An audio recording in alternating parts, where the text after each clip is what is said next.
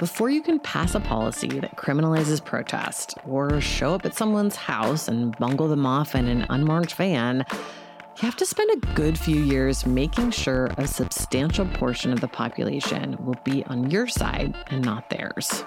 And the best way to do that is to vilify and dehumanize the activists in question, to make them annoying mosquitoes that everyone wants to swat away, even if they agree with their cause. Globally, the efforts to cast climate activists in that light have been pretty successful. It is not uncommon to see everyone from prominent climate scientists to moderate politicians criticizing the tactics of protesters a whole lot more than they criticize the criminalization of protest. That doesn't just happen. It's carefully orchestrated. And in recent years, mainstream media has mostly been assisting in that effort. When it covers activism at all, which is rare, the media is largely critical of it. Headlines describe climate activists as radical, decry disruptive tactics, or focus on the cost that this or that protest has inflicted on a business. Articles will sooner raise an eyebrow at who's paying the activists than engage with the cause that's driving them. The reality is that the vast majority of climate activists are smart, joyful, deeply caring individuals who are doing a pretty brave thing by putting their lives, their livelihoods, and their bodies on the line for something they believe will protect all of us. In an effort to rehumanize them, we'll be bringing you their stories directly throughout this series. Today, we'll meet Disha Ravi, the co-founder of Fridays for Future India. She's a bright and charming 24-year-old who's had her life on hold for more than 2 years after being arrested for sedition for participating in a protest connected to the farmers' movement in India. That's coming up after this quick break.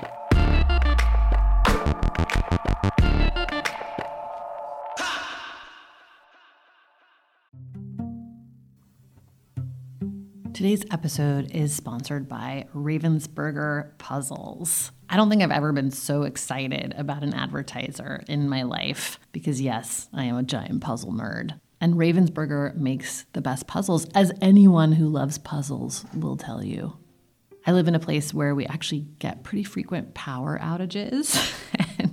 and when we do, I like to break out a puzzle. It's also a fun way to keep my kids off of their screens and do something sort of calm and meditative together. It's very satisfying when you snap that last piece into place. If you are looking for a calm and mindful exercise, I highly recommend checking out Ravensburger.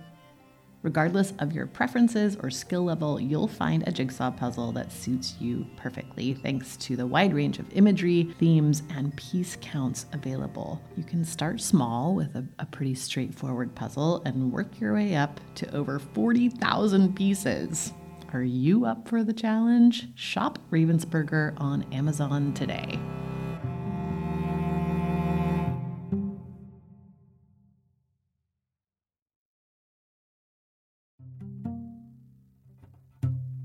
This holiday season, get a gift for yourself too, and keep it simple.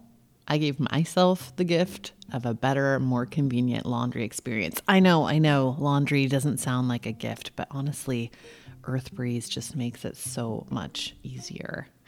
Think about how you actually do laundry. You have to work out how much detergent to pour, lift that big plastic jug, hope the goo doesn't get everywhere. It's annoying.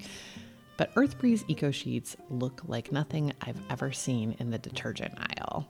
It's like a dryer sheet kind of, but it's the detergent and you throw it in and then that's it. There's no measuring, no nothing. It works in hot and cold. It's also dermatologist tested, hypoallergenic, and free of bleach and dyes. And it fights everyday stains and odors. You get a powerful clean, but you don't have to deal with all that packaging. Right now, my listeners can get started with Earth Breeze and save 40%, 40%.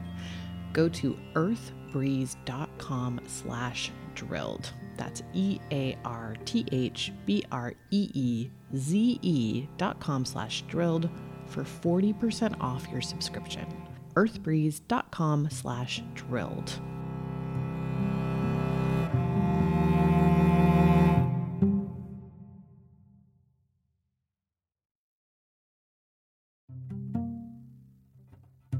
Does it make sense to you that the same company that controls half of online retail also passively eavesdrops on your private conversations at home?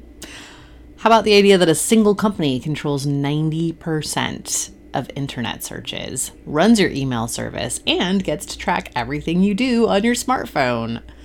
Big tech is more powerful than most countries, and they profit by exploiting your personal data. It's time to put a layer of protection between these guys and your online activity. And that's why I use ExpressVPN. Think about how much of your life is on the internet.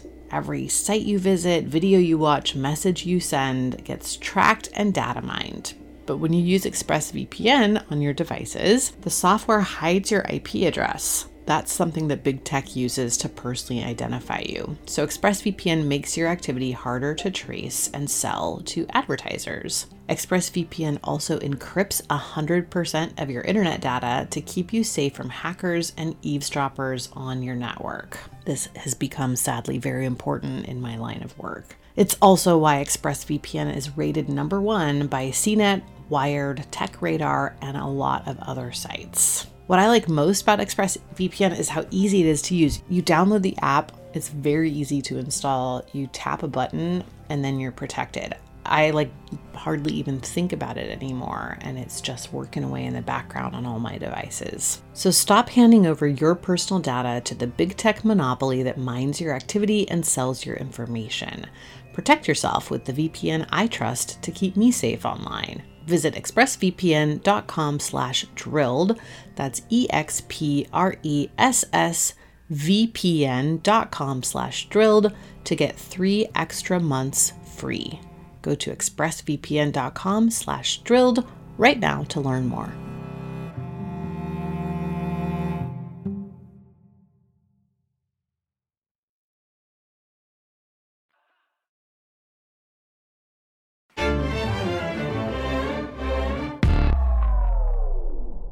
I'm Disha Ravi. I'm a climate justice activist from Bangalore, India. I am 24. I primarily volunteer with the Fridays for Future India and MAPA, and I'm really excited to be here. My pronouns are she, her.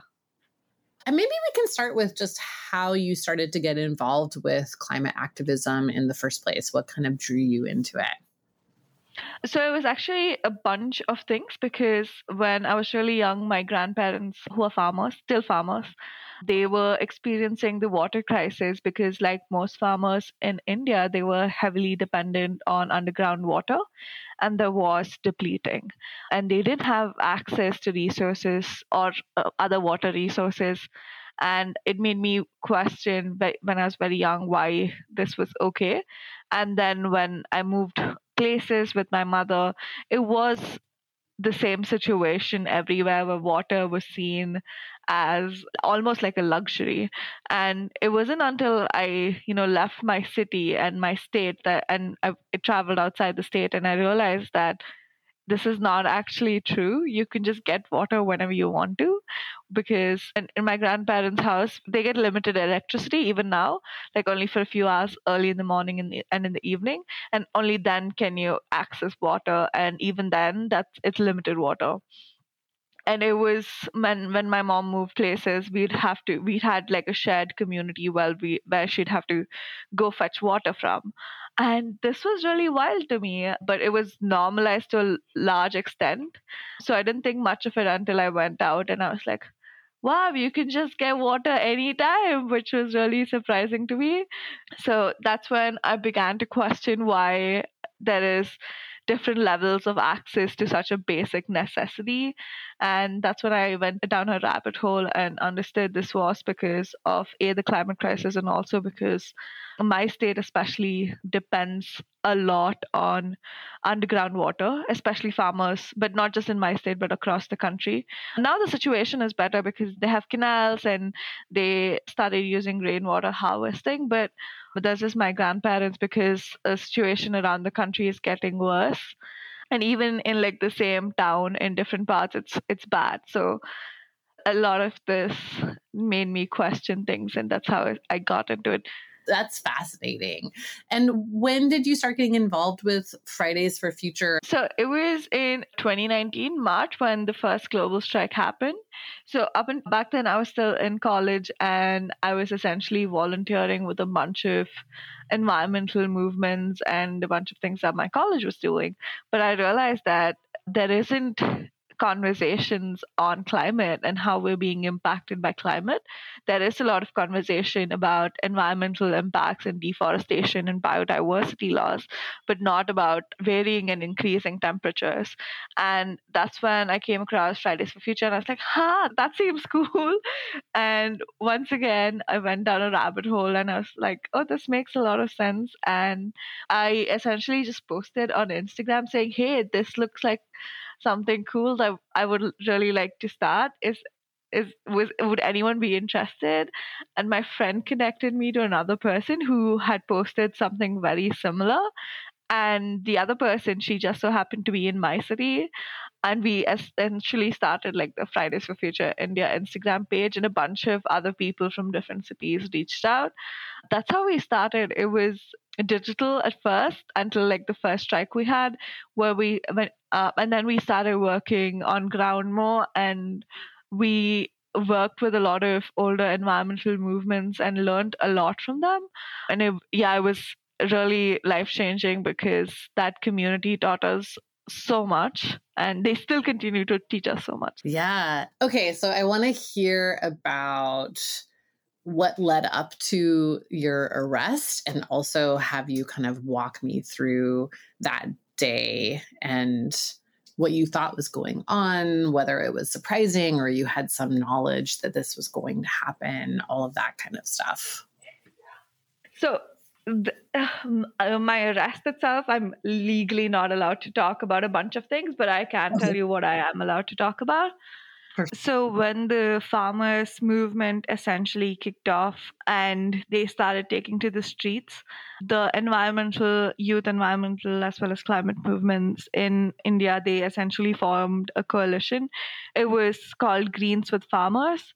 The Greens was kind of like a dig at the media because the local media and the national media likes to call us Greens, which is really weird because it feels like they're not taking us as seriously. But yeah, we were trying to reclaim that. So we formed a coalition called Greens with Farmers, and we were working. There were like so many groups involved, and so many of us were on ground in our own regions. Some people were in Delhi, where a lot of farmers from across the country had set up camp to essentially protest, because in India, what happens is unless protests are in Delhi, where it's the capital and where most of the governments are, unless you're seen by them, you don't actually get heard. So you could have like a massive protest in a rural region or even an urban region, but you won't necessarily be heard unless it's close to power in some manner, which is why they had gone to Delhi. In my own city, they had farmers from my own city were having multiple protests in various parts of the city. I had joined a few of them. They had invited me to speak at some of them to showcase youth solidarity. So there was a lot going on, and it was a months long, like it was so many months of campaigning. And it began to get international attention when Rihanna tweeted about it. The funniest thing I will tell you is once when the police asked me if I knew Rihanna, and I was like, oh, I wish I knew Rihanna. And I was in my head, I was like, wow, this would be so worth it if I knew Rihanna. But yeah. And suddenly everyone's talking about it internationally, which was good because India doesn't like looking bad in front of international media, and this was doing exactly that. And then Greta tweeted about it, and it was going all over the place. And she tweeted the toolkit that I was loosely associated with. And it was interesting because I didn't think there was anything. I still don't think there was anything wrong with the toolkit. But the toolkit essentially was explaining what's happening to different audiences, because there was a deliberate effort by national media in India to paint the farmers in bad light or not even talk about it. So it was both these ends. So we had to very, very actively push for their narrative to be heard. Which was what the toolkit did. It linked to some resources and some things the farmers on ground had written directly, or people who were in touch with them had written. It was being updated with protests that were happening both in the country and outside the country. A lot of them were solidarity protests, especially outside the country, obviously. And they had called for a protest on Republic Day, which is Jan 26th in India. It was very last minute, and apparently a lot of this part I'm completely unaware about. And a lot of international groups had also done the same, and that ended up leading to violence both in India and in other countries, where I think they essentially spray painted something on the Indian embassies. I'm not sure about this part because they accused me of all these things, and I was like, wow, I had literally no idea. And there was violence because the police got violent and then the farmers got violent. There was a huge clash between the two. There were injuries on both sides. And it was a coincidence that an International Day of Solidarity was called by the climate movements on the same day. To us, because it was like an important day because it's Republic Day, so we knew India would be getting attention generally. I'm guessing the farmers thought the same, but the 2 days were actually a coincidence. But because the toolkit said 6th of January, which was Republic Day, and which was the day the violence happened, which we honestly didn't tie to in any manner. And we didn't know about it until after it happened and we heard about it in news. I actually had a very peaceful Republic Day because it was a holiday and I just slept in. I had no idea until the next day. And I didn't make much of it because a lot of protests, especially in Delhi, end up being violent. So it is concerning, but it isn't new, so I wasn't surprised. And then 1 month later, it's suddenly becoming discussion again. And the only reason it got so much attention was because it was mentioned on Republic Day. So it was seen as a conspiracy where our toolkit somehow manufactured the violence that happened on Republic Day, and that it led and inspired people to be violent and attack the police, not just in India, but also outside India. So it was seen as this master plan to paint India as bad in the eyes of everybody, which is why we got charged with sedition, because it was seen as a big conspiracy. Interesting that that's how they tried to position it. Did police just show up at your house to arrest you? Were you told to go to the police station and surrender yourself? I didn't expect it at all. When Greta tweeted it, I think it would become such a big deal. But suddenly it blew up and people were pissed. It didn't blow up in the good way. And I was like, oh shit. And suddenly we were being called really weird names. We were called the Toolkit Gang. Suddenly Toolkit became a bad word. It was just blowing up and I'm like, what is happening? And even then I didn't think it would actually lead to a case, but the right-wing communities were really pissed with it. And they started making these really weird ties. And they were like, this toolkit was made to defame India internationally. And I was like, what? So all of this was news to us. And some of the information on that was so old, was contributed by so many people that I didn't even know half things on that. And they were just finding these super random things. I remember them being really pissed that Human Rights Watch had put India's human rights at a very low number, and they'd given a lot of reasoning, and that pissed them off too. I was hoping it would die down, but the right-wing communities essentially filed case against the creators. They didn't know who the creators were, but the FIR, basically a first investigation report, which is like what you file when you want to investigate something, and then it becomes a case, basically. And then the next day, I think the Delhi chief of police or someone, I am not sure who exactly, but someone very higher up in the Delhi police is giving like a press conference saying that they will catch the makers of the toolkit. And I'm like, oh my God. And even then, I wasn't worried because there is nothing wrong in the toolkit. So even then, I just thought it would die down. But I did end up contacting a bunch of lawyers who support Fridays for Future India quite a bit, because this is not the first time we've got in trouble, especially with the Delhi police. So I contacted the same people, and they said the same thing, that there is nothing to worry about because it is a very innocuous few pages. So I just stayed home, and I was like, if they want to come question me, they can. And I was very confident that I wouldn't get arrested because, once again, it is not a big deal at all. I was very happy to answer their questions. I didn't think anything would happen. So when they came, I wasn't surprised. I had told my mother at this point, I was like, if the police come, just contact my lawyers. I was not worried, and I answered their questions. I was very cooperative, and they just arrested me. They literally used my paper from my house and my pen from my house to write out an arrest warrant. They didn't come with an arrest warrant. Wow. Yeah. They You're like literally wrote it out. asking your mom if they can borrow a pen. Yeah, they did. And my mom made them tea. I'm so annoyed with her that she made them tea.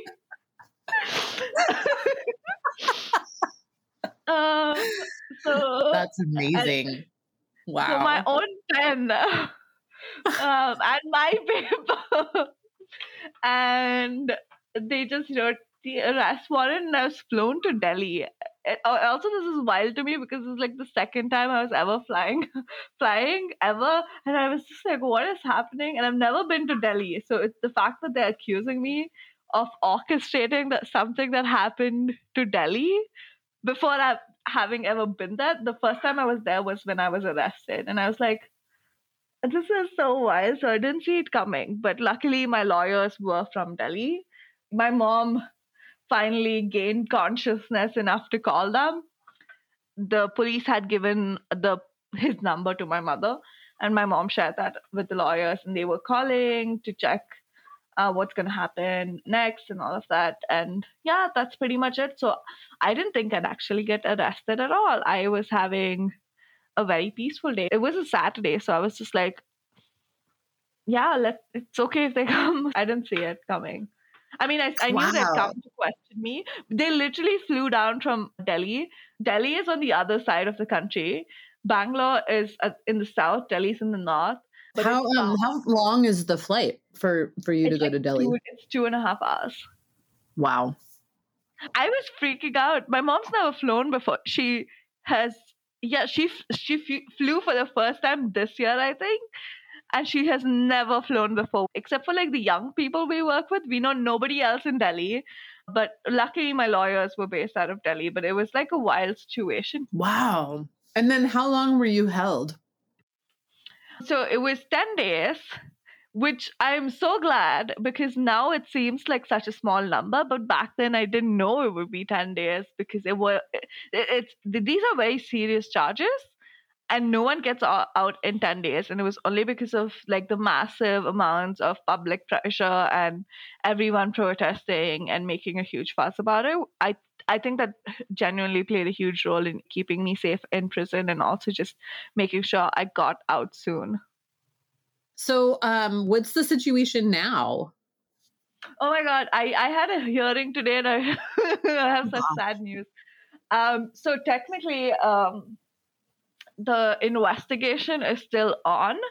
So it's going nowhere. And also because the police suddenly said, oh, they've started investigation again. I don't know what that means because they never really call me for anything.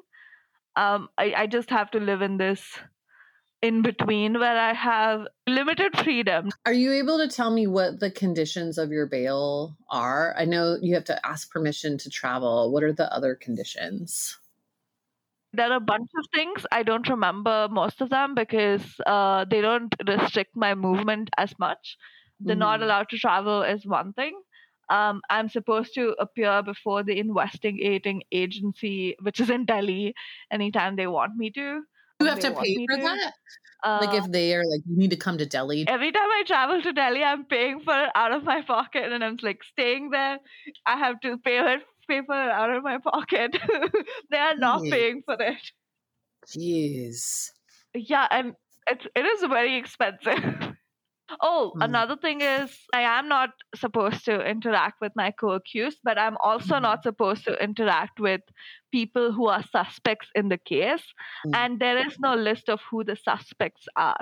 They can keep adding whoever they want as suspects. And the fun part is that Greta is a suspect in the case. And I'm like, okay, so even though this time we were at a lot of events together, I'm not allowed to interact with her because that will get me in trouble back home and that will get my limited privileges revoked and it would look really bad for my case. So I'm not allowed to interact with suspects and there's no list of who they considered suspects. So it's very ambiguous. So if I'm interacting with someone they may not like, and that person might become a suspect. Wow. So you're just sort of in this limbo in between because they supposedly have started this investigation, but you don't know how long it's going to go on or, and then, I mean, I don't know, once they complete the investigation, then what happens? Then maybe there's a charge sheet, but maybe they just drop it. I have no idea. Wow, that's so scary. And this has been going on for how long? For 2 years. So, and I have no idea when it will end. I don't know when their investigation will get over. So I don't know how long it will take. There is no deadline. It's the uncertainty that's annoying because I just don't know what will happen. Yeah, that's really hard. I'm sorry, Disha. Yeah. Wow. How does your family feel about this now? Are they mad at you? Are they mad at the authorities? What's life like living in your house right now? They're definitely more mad at the authorities than they are at me. But like even now when I just generally don't tell them much about my work for their own sanity and mine. But like when court things, I do tell them. And today's order, my mom was just very disappointed and upset because she was just like, how long are they going to do this? How long is this going to go on for? So she is very upset with the authorities and the injustice of it all. And she'll randomly be like, please don't do any of this again, where there is a slight blame on me, but I'm just like, what did I do? It's not like I did anything wrong.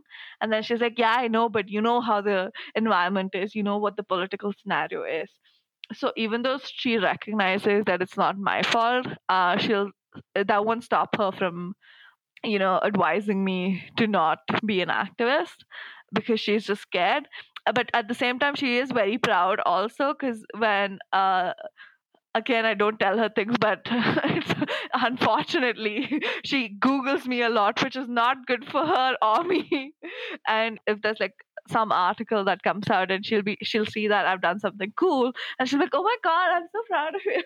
So she goes back and forth on her stance. So she'll be in the same sentence. She'll be like, oh, I'm so happy and proud of you. Look at how other countries treat you and look at how this country treats you. Yeah, maybe you should just, once all of this over, maybe you should just go somewhere, go study somewhere, leave or something like that. Yeah, but don't do any of this anymore. This country won't appreciate it. They'll come down very heavily on you and all of that. Yeah. That makes sense. Are you allowed to continue to do activism under your current situation, or is that part of the bail conditions too? Oh, I know they can't just say I can't do activism. That would be like a bunch of like direct violation of a bunch of constitutional rights. So no, but I think they loosely say that I am not allowed to do similar activities that would defame India. And It's just all sounds really hard. Beyond what happened to you, are you seeing an increase in efforts to silence or suppress or just downplay environmental activism or climate activism in India? Oh, this I can talk endlessly about. There has been an increase in how they are dealing with environmental activists, defenders. I think Global Witness actually named as one of top 10 countries to be top 10 most dangerous countries to be an environmental activist or defender in. And they're not directly picking up activists from protest sites. They don't normally do that unless it gets violent, or as long as it's a peaceful protest, they'll let it happen, and then they'll file charges on people later on, and there'll be pretty severe charges or arrests people from homes, because then there's less of a media attention. So they're very clever that way. An environmental law firm, and Ritvik Datta was the founder, lead person in the law firm. He is amazing. He's led environmental litigation in India for a really long time. He's been supporting movements across the country, especially against anti-mining, deforestation issues, both of which are very deeply tied. So this obviously pissed off the government, and they've threatened they've cut off their foreign license. He's been slapped with a bunch of charges which limits the work he does, which is very concerning, because environmental litigation in India is one of our last resorts to actually see some positive climate action. And even that avenue has been closed, or is being closed to us right now, because they're weakening environmental regulations. They are being very clever about how they actually live environmental activism, because they're cutting off our limbs. They're not attacking us in public, but they're being very strategic about the kind of tools we use, and they're cutting that off. And for us, that was environmental litigation. That was using these environmental laws, which weren't the best, I will admit, but they were better than what they are right now.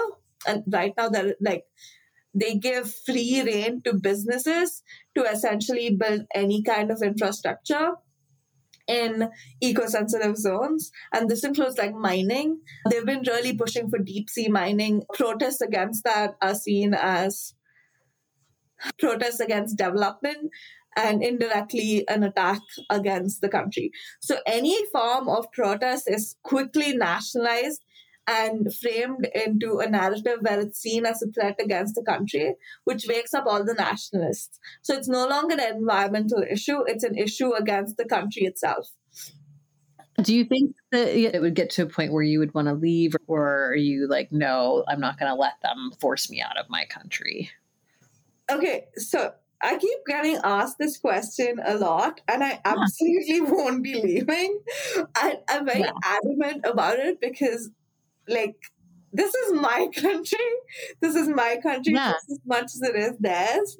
And I'm going to stay here and make their lives miserable. And I know they will make mine too, but I'm going to continue doing my work. My intention isn't even to make their lives miserable. My intention is just to get climate justice. But apparently doing that makes their lives miserable. So I guess it is what it is. I would really like to travel and study outside, maybe. A big maybe. For me, it's not even about do I want to do it, it's about having the freedom to do it. Right. So I would like to potentially have the freedom to do that one day. So I might live outside the country for a year or two, but I would always want to come back. When I first went to London for the first time ever, it was a massive cultural shock to me that you can drink tap water. You can't drink tap water here. You get a bunch of diseases. And you could walk because you have pavements. We have pavements too, but there are things on our pavements. On our pavements have holes in them.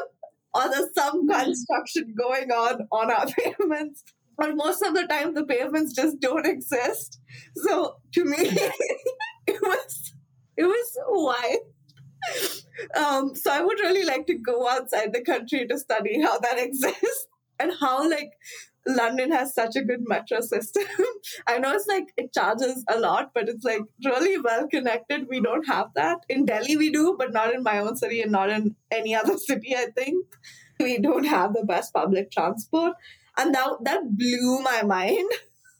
So I would really like to understand that better. So because I'm very interested in having better infrastructure in a way that doesn't like destroy the environment, because that's what their defense is normally, that we're doing this for developing infrastructure and the quality of life.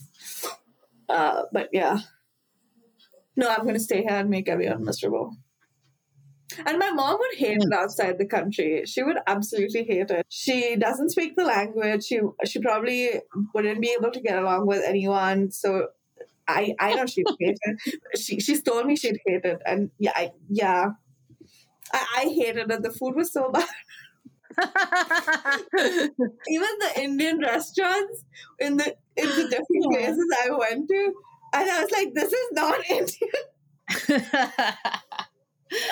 So yeah, I would like to stay here for very selfish reasons, and I really don't mind that they're selfish.